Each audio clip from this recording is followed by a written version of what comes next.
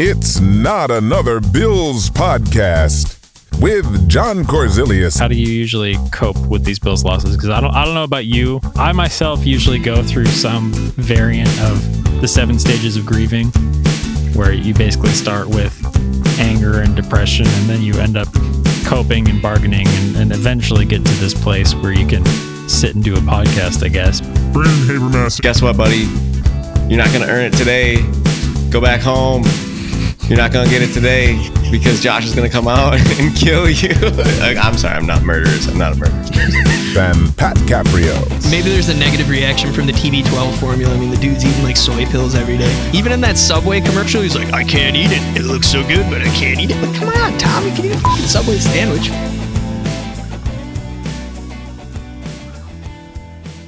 Happy Victory Tuesday, boys. We're a little bit late on this one, but hey, we got Monday Night Football underneath our belts if we learned anything from that, which we didn't. So Tuesday's the good day to, soak it all in and just sit there and be like, okay, how many more days until we get to see Josh Allen again?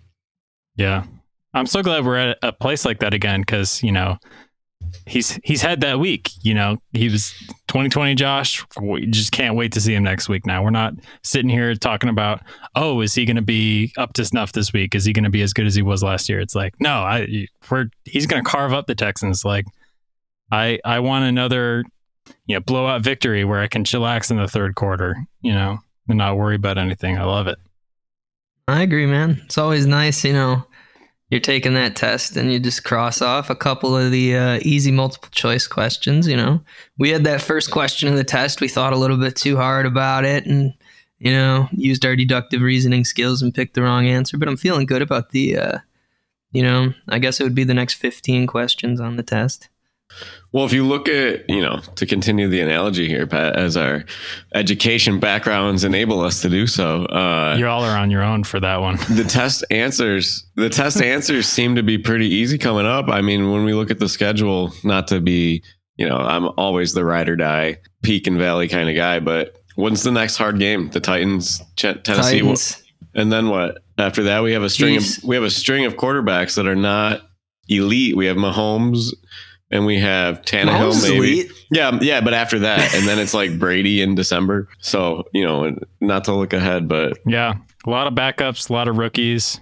Yeah, not to get too ahead of ourselves here, but I think that one of the big lessons that's going to be learned from last year, hopefully getting a bye week as well, but when it comes to resting starters, I think that last year, how long did Josh stay in that last game? And was that really necessary? He was going for the passing records and, that was great. And he was fine. So there was really nothing lost on Josh, but there are other players that we heard about after the fact. Cole Beasley got injured in the Patriots game in a part of the game where he probably didn't need to be in the game because they were already blowing him out. And also Diggs was nursing some kind of leg injury, I believe, too, who was also in the game later than he needed to be, if that makes sense. So I wonder if they get a little bit more cautious about that. Not to mention the Bills' backups this year are even better than last year. So anyway, looking at the last few games on the schedule, we got Patriots, Falcons, Jets. I don't think the division is going to be in play by the time that the Bills play the Patriots December 26th. Or those last 2 games, honestly. It should be Mitchie, Biscuits, and the practice squad playing those games. Yeah, dude. Mitch had some wheels, dude. At the end of that game, man, he gazelle-like. Did you see he had more fantasy points than Justin Fields? Really? Yeah. Oh, dude, that poor guy. Ineptitude of coaching just made me think about how Josh was brought into this league. And you can say whatever you want about Nathan Peterman and that whole fiasco, but we are blessed to have the development around Josh the way that we have, and the scouting staff that brings in talent that fits his play style, that calls plays. What did I see? There was 0 motion before the line of scrimmage in the Bears game, and they ran like the lowest percentage of play action plays that have ever been ran as a Chicago Bears team. What coach does that unless they're intentionally trying to sabotage their own player or trying to sit here and say, yeah, I'm right, I should have kept Andy Dalton in the game? Like who does that? And we are lucky to not be that franchise for once. And I'm just glad that we're here. You could almost say that if the Bears had drafted Patrick Mahomes instead of Mitchell Trubisky with that pick, that who knows? Maybe Mahomes is the Bills' backup right now. I saw that. Yeah. No, that's so true though. Do you know who tweeted that? I'd like to credit that. Yeah. Johnny Corzilius takes credit on the podcast. Oh God, no, I'm not stealing credit for anything. I haven't had a good original idea in my entire life. But I agree with you guys. Granted, 6 for 20 is terrible, and I think a lot of that is on him. But dude got sacked 9 times. Myles Garrett just got an extra however much he wants on his next contract. Fun fact about that also, that matchup was with Myles Garrett against Jason Peters, former Buffalo Bill Hall of Fame left tackle. But after sack 4, do you say as a coach, maybe this isn't working right now? But no, you let him go 6 sacks. Sorry. Oh, man. I think it was 9 sacks on the game, man, honestly. You can bleep that out, yeah. But dude, I know, but it's ridiculous. It's ridiculous how that man can be employed still. Yeah. NFL's like any union. Experience hours get you paid. But nah, man, and it's like, if the kid's out there, let him air it out, man. Even Taylor Heineke threw the ball 25 times. I can't think of a lot of teams that have won throwing the ball 20 times. You do that when you don't have faith in your quarterback. But I guess the converse is you could also have a Zach Wilson and he just starts throwing it to the wrong team. At least they're letting him mess up, though, right? I see a lot of Manziel in Zach Wilson. I hope he gets his crap together. The only thing I will say out of all those rookies, the one thing I respect about Zach Wilson is on 2 of those 4 interceptions, he made the tackle in the Patriots game. And that's, you know what I mean? That's a hustle play. I respect that. And he's a little dude. One thing I'll say that made me... I literally lost a lot of respect for this guy, and now I understand why on draft night last year, Dabo Swinney said Deshaun Watson was the best quarterback he ever had. Dude, when Trevor Lawrence threw that interception, he had the angle on the guy, and he just dogged it. He didn't even want to make a tackle. I don't care if you're a 7th-round pick or the 1st pick overall. Any other player on that damn team is going to take the angle and hit that guy, and he was dogging it. It was like reminiscent of Cam Newton leaving that fumble on the ground. Yeah. I have never reacted so badly to a play that I watched until I saw that Cam Newton play. I would have cut him on the spot for doing that shit in the Super Bowl. Oh my God. Dude, I'm fired up just thinking about it. He looked at the ball. It was right there. They could have drove down the field to beat a Peyton Manning led team to get a Super Bowl in Carolina. And there weren't a lot of points scored in that game either. I think there was 14, maybe 15 total points scored. I just saw the clip the other day. I was looking at it. The Panthers had the ball with 3 minutes to go. They were down 1 touchdown. I think it was 24-17. And they had the ball at the Broncos 35-yard line when the fumble happened. And he just sat there and cut him. No. He does not deserve to be on a member of that team when you have your teammates diving at the pile, your linemen are diving at the pile.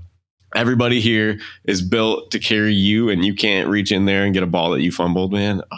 Now our boy Josh Allen in Dallas picked that ball up and ran it a yard, ran over 2 people in the process. That's what I'm saying, man. So. There's a difference that when people look, in the world, and it's like, why is this not coming to me? Why am I not being successful in my day-to-day life? It's because you don't pick up the damn ball and move it forward. You're scared to pick up the ball, like Cam Newton was scared, and he held that team back. Josh Allen's a championship caliber player. He's got a championship caliber mind and drive, and that's why I'm glad that we have him.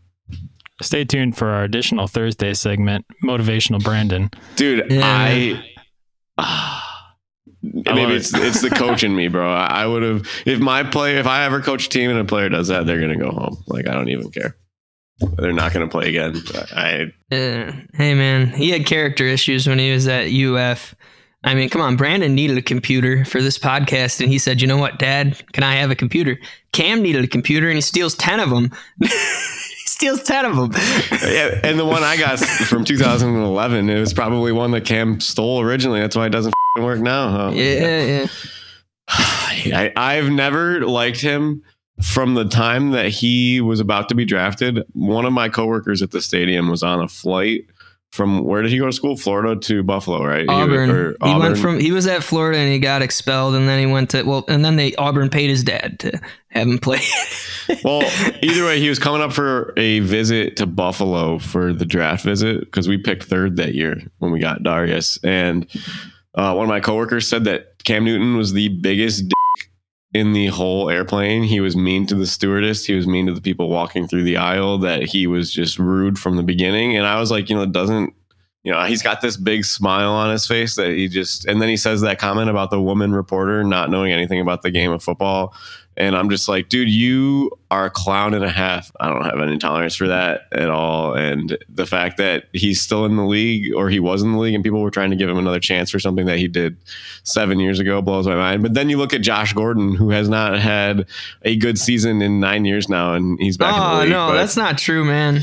I'm just saying, true. The way that the league works is crazy. Last time the Patriots won the Super Bowl, dude, he had like 900 yards receiving and then failed the drug test right before the playoffs. But so was that 2016? I think 2016. Okay. Let me take a look. The NFL is just such a wild place that somebody like these two guys can get recycled and I mean, then we can get into the whole Kaepernick thing, but Josh Gordon's not a bad guy. He's just like got some serious addiction issues. Oh, 2018, dude. That was the Falcons year. Okay, it was pretty recent. Do you think Josh Gordon's going to be? Yeah, you think he's going to be a difference maker on the Chiefs? If he were to be on any other team, the Chiefs would be the team to do it. I just think that's a shot at Mecole Hardman too. I mean, he's their number 2 receiver. And if it's just Tyreek Hill and Kelsey, who's the number 2 receiver? No, it's two. And I think Pringle's been playing a lot better than Hardman. And Hardman did. I mean, he's good. He killed us in the AFC Championship game, but he also did him off that punt. So who knows? I want to see Josh Gordon do well though. And now that they can't test for weed in the NFL and the new CBA, I don't see any reason why he can't play another 6 years. Yeah, let's get back to Bills stuff, because let's kind of break down what some of the players on the Bills did this week and who stood out. Do you guys want to start with like Emmanuel Sanders? Because I think that he had a great game. It's like it seems like some of the passes that he and Josh weren't connecting on in the first 2 weeks, they definitely did. Like I think the highlight even more so than. I mean, there's 3 great, amazing throws. You've got the throw in the back of the end zone. That was the second touchdown. The first touchdown, which, was a diving catch, great throw. And actually my favorite Dawson one, Knox catch, dude, was... Yeah, that was awesome. My favorite Emmanuel Sanders catch was the one over the top where Josh just laid it in the perfect place with a perfect amount of touch, and Emmanuel Sanders laid out for it. Yeah, man, that pulled it in with his fingertips too, man. Yep. Yeah. Not every receiver makes that catch, and maybe even Emmanuel Sanders doesn't make it 100% of the time, but that was fun to watch. Just having the presence of mind. They talked about it a little bit after the game with Josh and being with the same receivers for a few years now, but that improv skill to know your quarterback's rolling right. How am I going to get open? So he just takes that cut straight to the corner of the end zone where he knows he can beat his guy. John Brown was good where you could beat him long, but for me, that's just the constant comparison for Sanders. And I feel bad, but I loved John Brown, but he couldn't stay on the field, and Sanders is playing nicked up. Wasn't he hurt early on? And it seemed like it could be something that would be botherful for a longer period of time. But even then, even if he's not 100%, he's been coming out and balling out. Yeah, man, I got a lot of respect for him and Beasley for being little guys and taking hits and holding on to the ball, dude. Like, I mean, I even saw Emmanuel Sanders make a block, dude. Like, I mean, I got a lot of respect for the guy. And you know who else I had a lot of respect for in this game? He made a great block on 2 third downs, even though he only caught 6 passes. Diggs was, I felt like he really, his greatness allowed everyone else to kind of have a seat at the table, proverbially. And I also, I'm going to have to pull a Nick Wright right here and say, an apology, but like Dawson Knox, I did not think he would make these strides, man. Like he was blocking good for like as poorly as I described him in the week prior. Like, I mean, I owe him an apology. For the weapons that the Bills have, I don't think they'll ever feature a tight end as an offensive focal point, but those 5 or 6 targets that he's going to get per game, he is going to go and make superstar plays because he's got the ceiling of somebody like that. If you can catch the ball, that turn that he made on the end zone catch that he had was just amazing play. What a catch, right? That's contorting your body to keep your feet in bounds. And we've seen it consistently now. What is his stat line from the last 8 games? It's like 8 touchdowns, 4% drop rate. He's been on fire. And if the defense is going to give it to us, then let him develop in front of our eyes like that. I'm cool with it. Yeah. Yeah. He's fun to watch. And I think that even if he's not a focal point of the offense, he definitely adds, having somebody there who's an effective blocker and pass catcher gives you a lot more flexibility when you're in 11 personnel, which is 1 running back and 1 tight end. If they're going 5 wide, 5 wide is not a run threat formation. If you're going empty, whereas they're doing 11 personnel, usually they're doing shotgun with 1 tight end and 1 running back in the backfield. And I love when they line up those plays where Dawson Knox lines up on the line of scrimmage and then motions into a fullback position and then is like a lead blocker. And to have that skill paired with, his pass catching ability, I think is really awesome to have. So it's like, it just gives you more flexibility and puts a little bit more on the defense, because the defense is forced to pick its personnel, not knowing whether it's going to be an obvious pass situation or an obvious run situation. 5 wide with nobody in the backfield with Josh is an obvious pass situation. It's really easy to stick an extra DB out there rather than a linebacker. Whereas if you got Dawson Knox out on there, you got to make a decision. Okay, is this a run situation? Am I going to put a linebacker out there or a defensive back to counter, essentially? So, and the other thing about that is they kind of talked about it, Johnson after the game, about his role, because he plays. He's so close with Milano and Hyde and Poyer because he's the hybrid between the two of them, right? And he said that on his post game, being able to have somebody like a Milano to learn linebacker from, and being able to have somebody like a Hyde to play safety from has helped him so much to learn the defensive system. And I think that type of hybrid role is so rare in the NFL, and having Josh with feet, because like you said, you could easily throw a DB out there, but is a 5'1" DB going to catch and make the tackle on 6'5" Josh? Because we've seen him truck through him before. And it is a passing look, but Josh can run. We know it every single time. If you're in a man coverage with 5 wide out and you don't have a spy and you leave the middle of the field open, Josh is going to take it every time for a first down. And it's a nightmare. Knox has the size that we don't have in our receiving cores either. So you see him score all these red zone touchdowns. Diggs is getting looks. Sanders are getting these deep looks. Cole gets the short looks, but it's good to have somebody to go get a ball when you need a fade in the end zone. Yeah, good to have a defensive back that makes tackles on big players.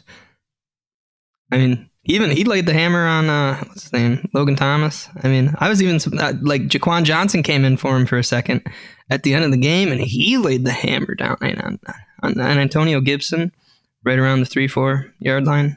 Minus that fluky screenplay, I think we're seeing what a McDermott defense, he totally looks like. His vision is here. He's got the personnel. So much has been invested on the defensive side of the ball. Draft picks, free agent money. He has it to where he wants it right now. That's going to be evident the rest of the year. Yeah, and I think that their depth is really what's going to keep them competitive no matter what. And it's, they've done a very good job of hedging their bets on the defensive side lately. I mean, we talk about it on the defensive line because that rotation happens every single game. But like you said, Brando, it was awesome to see Jaquan Johnson come in, or maybe Pat, you said that, I'm sorry. But just like didn't even see, a lot of these teams in the NFL, you got the Bucs who, they lose a DB and the next guy who comes in gets victimized for the rest of the game. With the Bills, they have such a complete and well installed defense with enough depth and the right personnel that, they're not losing a step as much, barring a Trey White injury or something like that. I mean, there are people like Matt Milano or Trey White where there's going to be an obvious drop off, but still, it's not like they're totally sunk. It's great team defense. It's fun to watch, and also doesn't hurt that they're my defense in our fantasy league. So Yeah, he probably had a big week, man. What, 3 total It was turnovers? a good week. Yeah. But unfortunately, Chase had the Saints defense, which was playing the Patriots, and macaroni throw it away Jones. So anyway, do you guys want to work in a Sabres update? It's time for the weekly Sabres update. All right, so yeah, preseason starts tonight.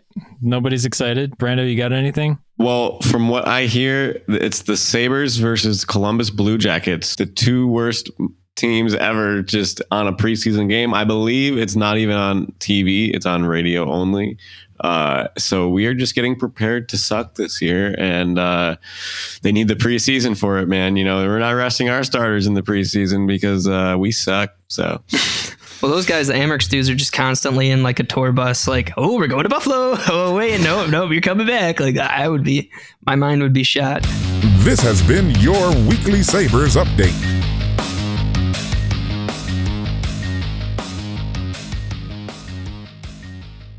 Now, how do you feel about this uncaptaining of Captain Jack? It's like, you ever see those stickers on the back of cars where it's like 4 family members, like stick figures? It's like they pretty much peeled one off, All right, Patty, you want to get us into a little drought salute? Yeah. Ladies and gentlemen, I have a little bit of trivia for you. There's only been one wide receiver in Buffalo Bills history to have 3 consecutive 1,000-yard receiving seasons. It's not Andre Reed. It's not James Lofton. It's not the immortal Eric Moulds. It's a 7th router out of Kentucky, Mr. Stevie Johnson. This guy, from 2010 to 2012, had 3 years of absolute dominance. 2010, he had 1,073 receiving yards, 10 TDs, had 1,004 receiving yards, 7 TDs in 2011. And in 2012, he had 1,046 receiving yards and 6 TDs. During that span, he never averaged less than 13 yards per reception. Absolute beast. And if I may say one more thing, other than you being edged in Buffalo Bills history, Mr. Stevie Johnson, I respect your love for the community and your willingness to come back on cheesy Pepsi commercials, man. 3 years of greatness that's never been replicated by a Buffalo Bills wide receiver. Thank you for your time, boss. One of the greatest draft steals of all time. When I was a youngster and you still had the rainbow dreads, I sent you a message on Facebook and said, Stevie, you had a great game. You didn't have to do anything. You could have been like, who's this little chubby kid in his profile picture? Looks like his mom took his photo right after he's playing outside for 2 hours, all sunburnt. But no, Stevie, you said, thanks, little dude. I still remember it. So I'm saying thanks to you, big guy. Pat, that was my favorite. Bravo. That was my favorite one so far. That was excellent, sir. Thanks, Stevie man. Johnson is f***ing legend. Oh, now it's Brandon that's giving me all the edits. I'm excited. You got me juiced up for Stevie Johnson. He did, and he responded to one of my comments once when I was a little kid, like summer of 7th growing into 8th grade. It would have been like fall of 8th grade. And he was like, thanks, little dude. I never forget it, man. He didn't have to do that. And yeah. Did he have Fitz as his quarterback the whole time that he was here? So he started out with Edwards. Trent Edwards. And I remember watching a game where Trent Edwards got benched and JP Losman threw a touchdown. Yeah. Stevie Johnson. It was a Broncos game, if I recall. But yeah, so he's caught passes for a lot of different quarterbacks. Well, he could run a good route, and if there's anything about the Buffalo Bills drought quarterbacks is they needed a receiver that could get open. He could shimmy anybody. He was one of the first receivers to do that little shimmy move. Not the fastest guy, not the biggest guy. Dude, this guy ran a 40 in 4.59. He basically ran a 4.6 40. And you know what? You never would have known. Just elite player when it came to playing on the field, had those intangibles. And other than that Pittsburgh game, I will never forget when you dropped that bomb that would have won us the game. Other than that, Stevie, only good memories, man. That Pittsburgh team was good. Oh, they were so good too, man. That was the hardest part. I think, what was it, 2011 Pittsburgh Steelers, I think, won the Super Bowl too. It's like, I believe that it was 2011, and I think that was also at the time, we were not out of it yet. No. So the win would have been very important. Not as bad as the 2004 Steelers game, though. Yeah. Where they sat their starters and we missed the playoffs after a 7-game win streak. Watch that game at Splash Lagoon in the restaurant. My dad was telling me that we had an easy win with Bledsoe at quarterback. We were both rocking our Bledsoe jerseys from Walmart, and they lost with the backups out on the field, and it was depressing. And I was 9. Yeah.